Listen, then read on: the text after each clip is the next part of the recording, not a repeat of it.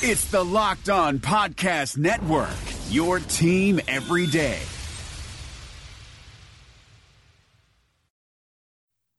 You are Locked On Packers, your daily Green Bay Packers podcast, part of the Locked On Podcast Network, your team every day. RELAX. Relax. We're going to be okay. It is time. It is time. I feel like we can win the table. I really do. You are Locked On Packers, part of the Locked On Podcast Network, your team every day. I am Peter Bukowski, and I cover the Packers for SB Nation. I cover the NFL for FanRag Sports, and you can follow me on Twitter at Peter_Bukowski. As I mentioned, I also cover the NFL for FanSided, and I'm going to have a seven round mock draft coming out this week for FanSided, so keep a lookout for that. I will tweet it. I will tweet it from this account, and I will tweet it from my own account as well. You can follow the podcast at Locked On Packers. If you want to see that tweet with the mock draft in it, that's where it will be. And you can find all of the podcast content at LockedOnPackers.com. We're going to get into a lot of Combine talk today and the rest of the week, but before we get there, there's something that I want to bring up because it was a conversation that was started a couple of days ago on Twitter and continued, and it was how the Packers ought to handle the tight end position in this offseason. And my contention has been, do not sign anyone, draft someone, and let's go. And I've had some pushback on that. And obviously I've talked about this Packers fan obsession with Trey Burton. And here's what it comes down to for me. In 2010, the Packers won a Super Bowl with Andrew Quarles and Donald Lee at tight end. Andrew Quarles was a rookie. Donald Lee was a non-factor most of the season. Jermichael Finley only played, I think, 5 games. You can say, oh, well, they had better weapons then. Okay, they had no running game, a banged-up offensive line. Jordy Nelson caught 45 passes that year. People act like Jordy Nelson has been this guy forever. He hasn't. He broke out over the course of the second half of the season and in the playoffs. But he was not some elite Pro Bowl player in 2010. He wasn't. Greg Jennings, James Jones, Donald Driver, they had some nice players. They did.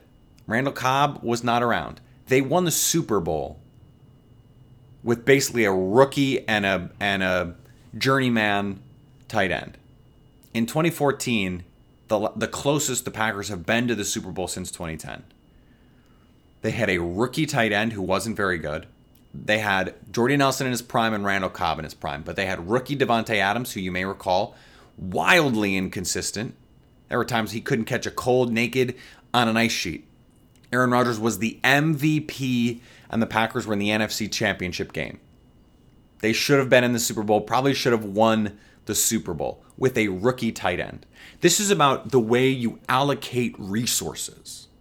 You do not need to throw resources at the tight end position. Yeah, we saw what the team looked like with Jared Cook and without him last year. And there were definitely some stark contrasts. And Jared Cook definitely made the offense better. He did. I'm not saying don't invest in the position at all. What I'm saying is you don't need to sign someone. Let's say Austin Seferian-Jenkins. He's going to cost... SpotTrack has him at $4 million. I think that's way low. Jack Doyle just signed a contract, 3 years, 18.9. That's 6.3 per year. CJ Fedorowicz just signed for 7.2 almost. It's hard to see him getting less than 6. He had a great season in New York. I know he's got some baggage. Was unceremoniously released from Tampa Bay after multiple issues. Some DUIs. Apparently he's clean and sober now. I hope for his sake that that's true. I have a hard time believing that in this day and age, with the tight end position being what it is, that he can't get $6 million. If I am going to spend $6 million, I need a guy to give me more than a player like Austin Seferian-Jenkins can. The Packers do not need help in the red zone. Rodgers is that good. And on third down, he is a chain mover and he is a red zone threat. Jordy Nelson can be that. Randall Cobb can be that. Why allocate resources and put money toward a particular area where there is no value add? He makes the team better relative to the players that are there. But how much better and at what cost? I would rather take that $4 or $5 million and say, okay, we're going to pay Malcolm Butler. Or we're going to pay Tremaine Johnson. Or we're going to try and get Allen Robinson away from Jacksonville. As unlikely as that is.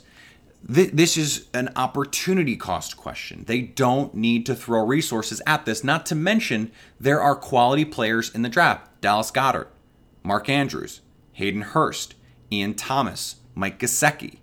You can get Austin Seferian-Jenkins 2, 3, 4 years younger and at a fraction of the price. And this is also based on my belief that Lance Kendricks is not washed.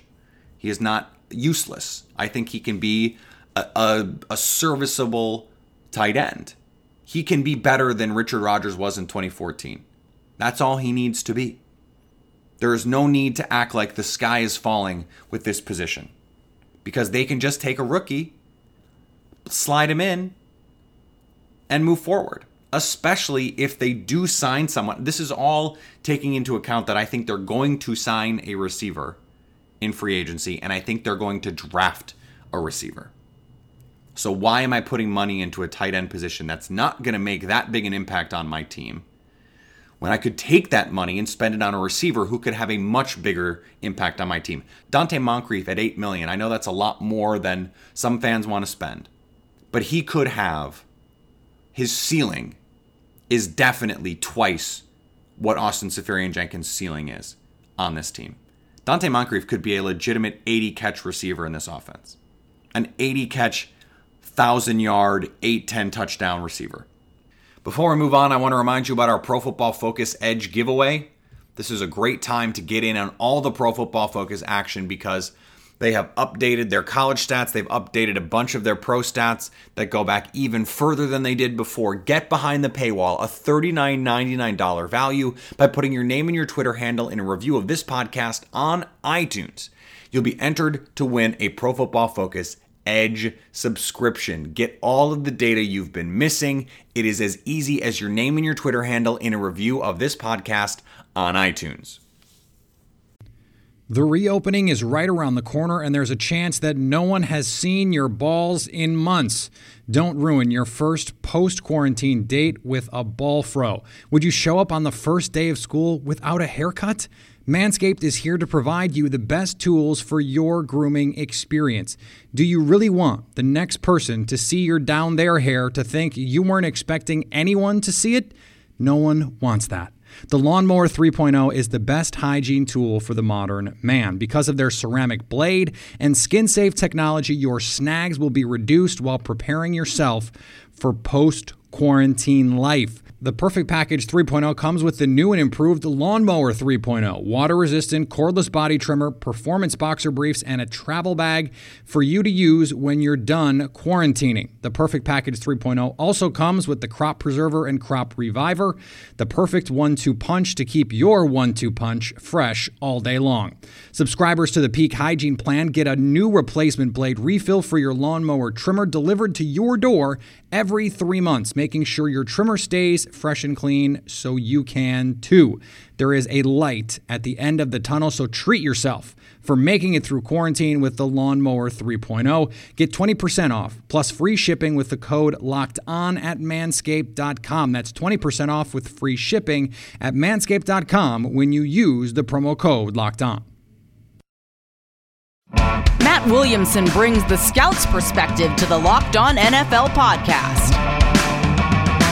We got to talk 2018 quarterbacks. Josh Allen has the best quarterback record aside from Lamar Jackson, but the lowest completion percentage other than Josh Rosen. He's just been complete garbage for the most part when he's been allowed to play. Yeah, but so throw a couple nuggets out on Allen, and I know he's a lot bigger, a lot stronger, but he kind of reminds me of early career RG3.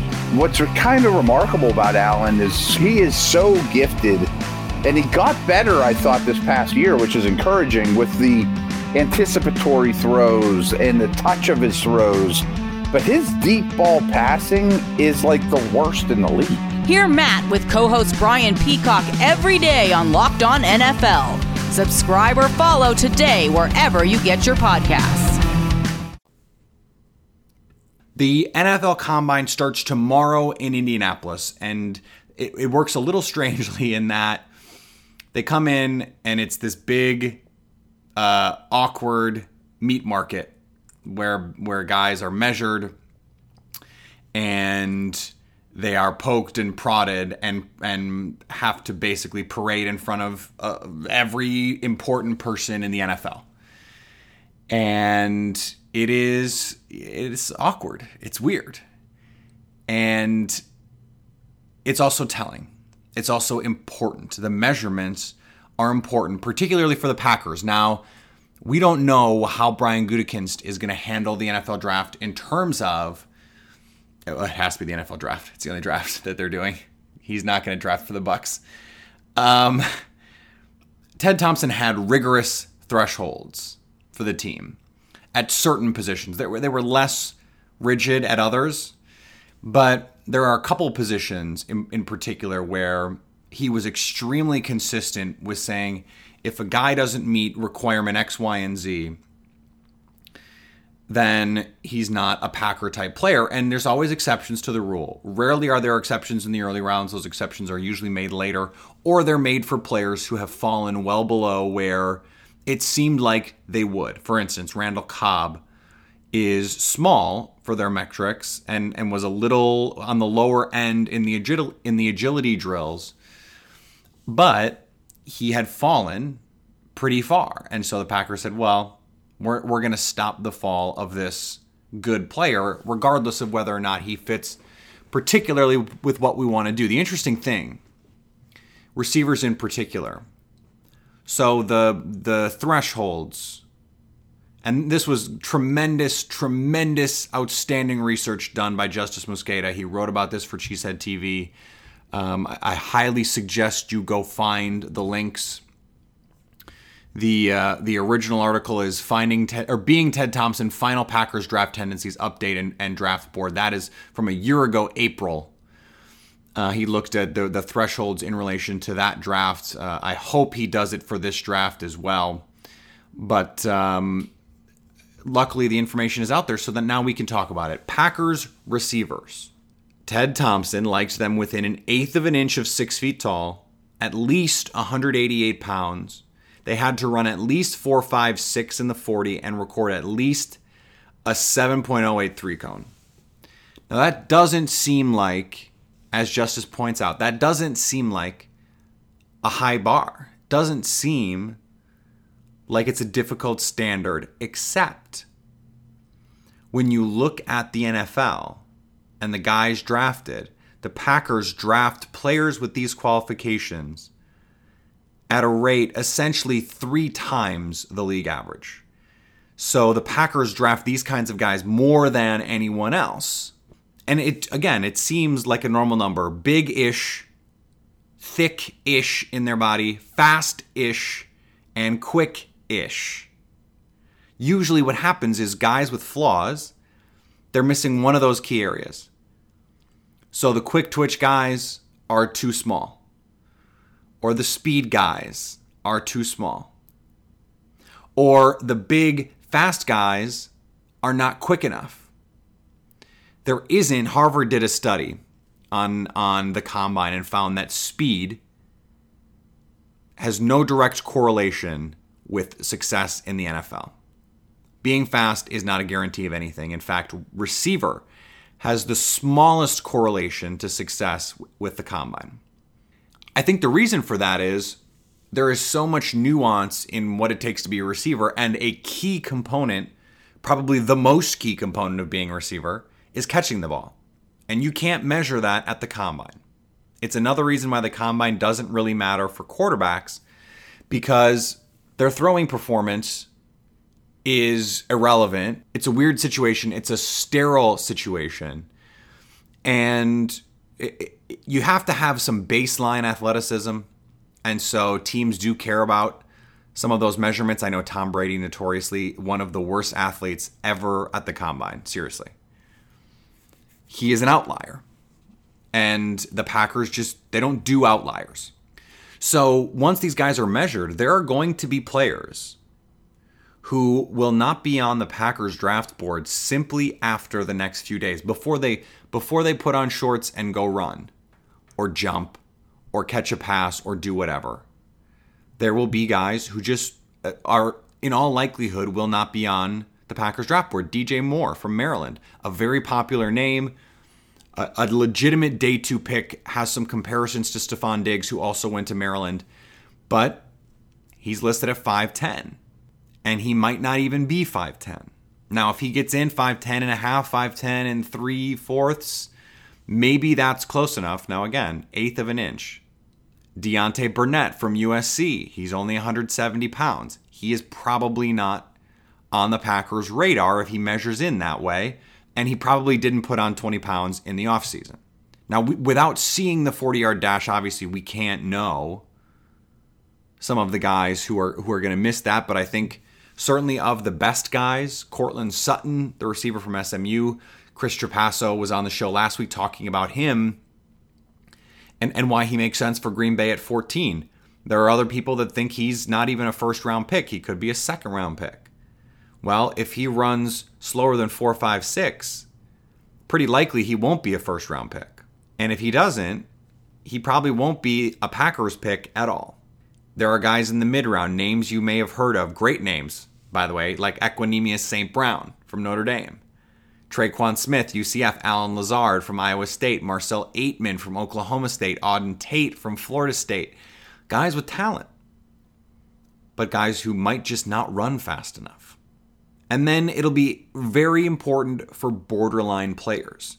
Guys like Christian Kirk from Texas A&M, James Washington from Oklahoma State. Are they really 5'11"? Or are they 5'9" and 7/8"? Are they 5'10" flat? Are they 5'10" and a quarter? The really interesting one to me, Anthony Miller. He's a receiver that I gave to the Packers in this mock draft that's coming out, should be tomorrow. He's listed at 5'11", 190. He is a very sudden player, explosive in and out of his routes, can take a slant for 6, tracks the ball extremely well down the field. Ideal Randall Cobb replacement. This is another reason why this could be the year to get rid of Randall Cobb, because there are a ton of slot receivers in this draft.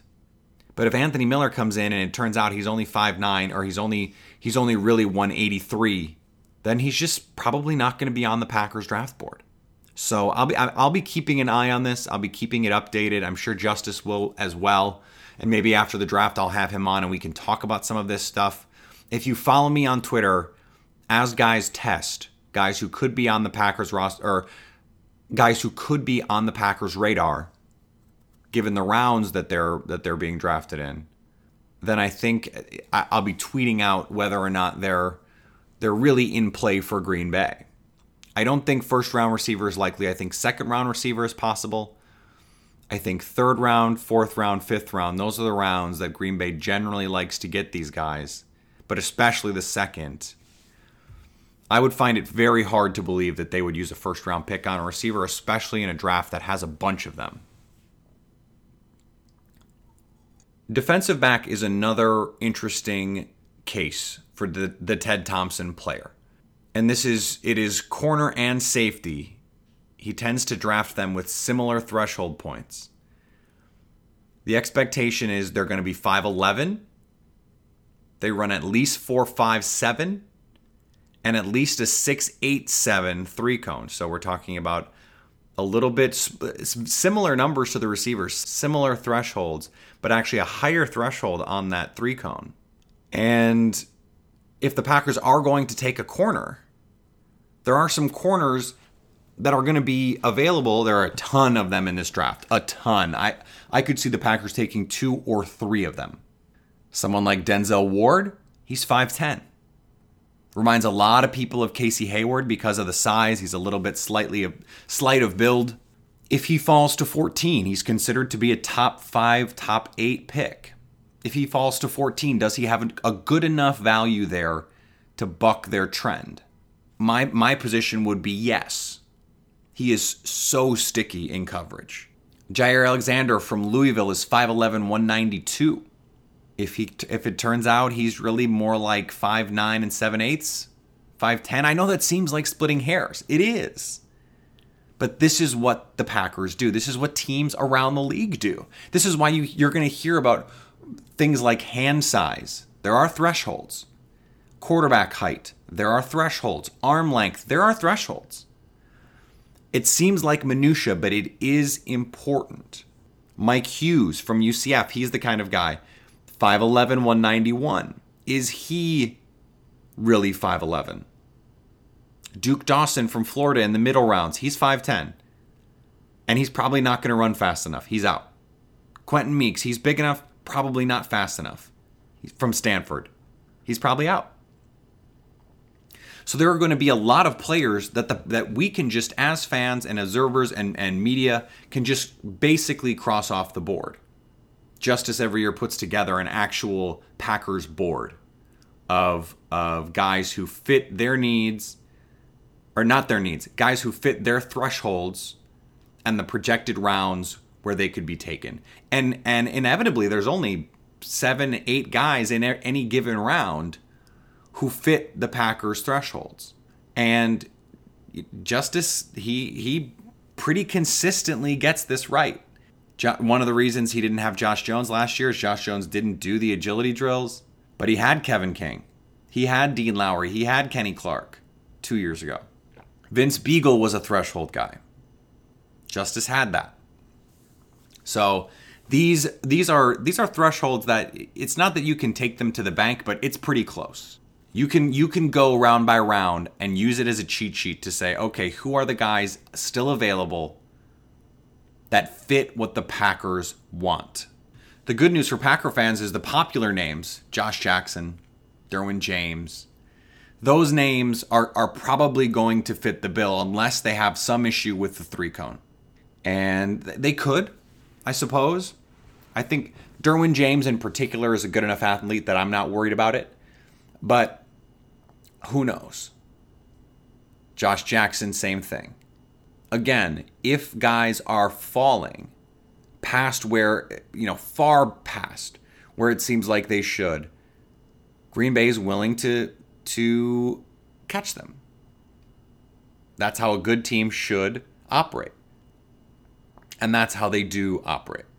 The other position that I think is worth getting into before the combine, most of the other positions require too much testing, too much athletic data for us to make any sort of prejudgments. But the Packers' offensive line is where these are the most consistent. And interestingly, it's also where we have the most data points because they've taken 15, or they took 15 heading into last year's draft. All of them are 6'3.5" or over. That is a big threshold because two guards who could be on Green Bay's radar, particularly at 45, but I think Isaiah Wynn could be in play at 14. Isaiah Wynn from Georgia is 6'3". Will Hernandez, the guard from UTEP, is 6'3". Are they willing to buck their trends for two very, very, very good guards? History suggests they are not. Sean Walsh is another guy later, probably a day 2 pick from Iowa. He's 6'2". Cross him off. He's not going to be a Packer. And then there are two centers, Billy Price and James Daniels. They're both 6'3". I know it seems pedantic. It does. It is 6'3.5". That's the cutoff. They like tall offensive linemen. They always have. And I think they will continue to. This is an interesting problem, though, in a draft that lacks a depth of talent. There are only offensive linemen worth drafting in about the first 3 or 4 rounds. And the Packers may look elsewhere. They may just say, look, we're good with our guys. And then they may take a 6th, 7th round guy. Maybe they trade up. You need to get talent at the offensive line in the first 2 or 3 rounds in any draft, but the Packers have always been able to mine talent in the mid-rounds. The thing about that is those mid-round players have had 1st-round bodies and athletic ability. Almost all of them have had a 7.71 three-cone time or better, and nearly all of them have had a 4.75 short shuttle or better. 40 time, not as important. Lateral ability, lateral quickness, and size. If you are big and you can move side to side, you can play offensive line for the Green Bay Packers. If you aren't, then you can't. And yes, that can mean missing out on some good offensive linemen, but it also means hitting on Josh Sitton, on David Bakhtiari, on TJ Lang, on Corey Linsley, on JC Treader. I mean, the list goes on and on and on. That's not even high pick guys. That doesn't even count Brian Bulaga in the first round. Again, I understand that this seems cumbersome to, pay attention to. This feels like minutia, and it is. But those little details, those inches, just those little bits, the Packers go the extra inch, pun intended, to get these things right. And that's why they so consistently build a contending team.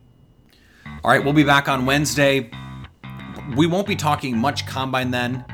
We're going to do a positional review, and we're going to do the offensive line because I think the Packers are going to draft one, and I want to talk about some of those prospects as we move forward here. And it's tough because they're going to have to take one early if they want one. And maybe they don't want one that bad, and maybe they go out and sign someone, maybe they re-sign Jari Evans, and they're in less dire of a situation to get one. I really like the idea of Isaiah Wynn, but they probably would have to take him at 14. He's probably not going to fall to 45. It is what it is. They're going to have to figure this out. I'm glad I don't have to make these decisions. We'll be back on Wednesday. Keep an eye out for my mock draft tomorrow at Fansided. Keep an eye out at Acme Packing Company for content throughout the week, combine content, and a lot more. And always stay locked on Packers.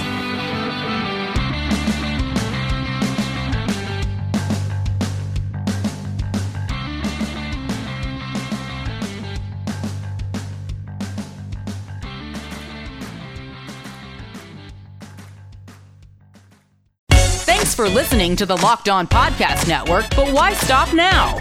Check out the daily Locked On Podcast Network for your favorite NBA team.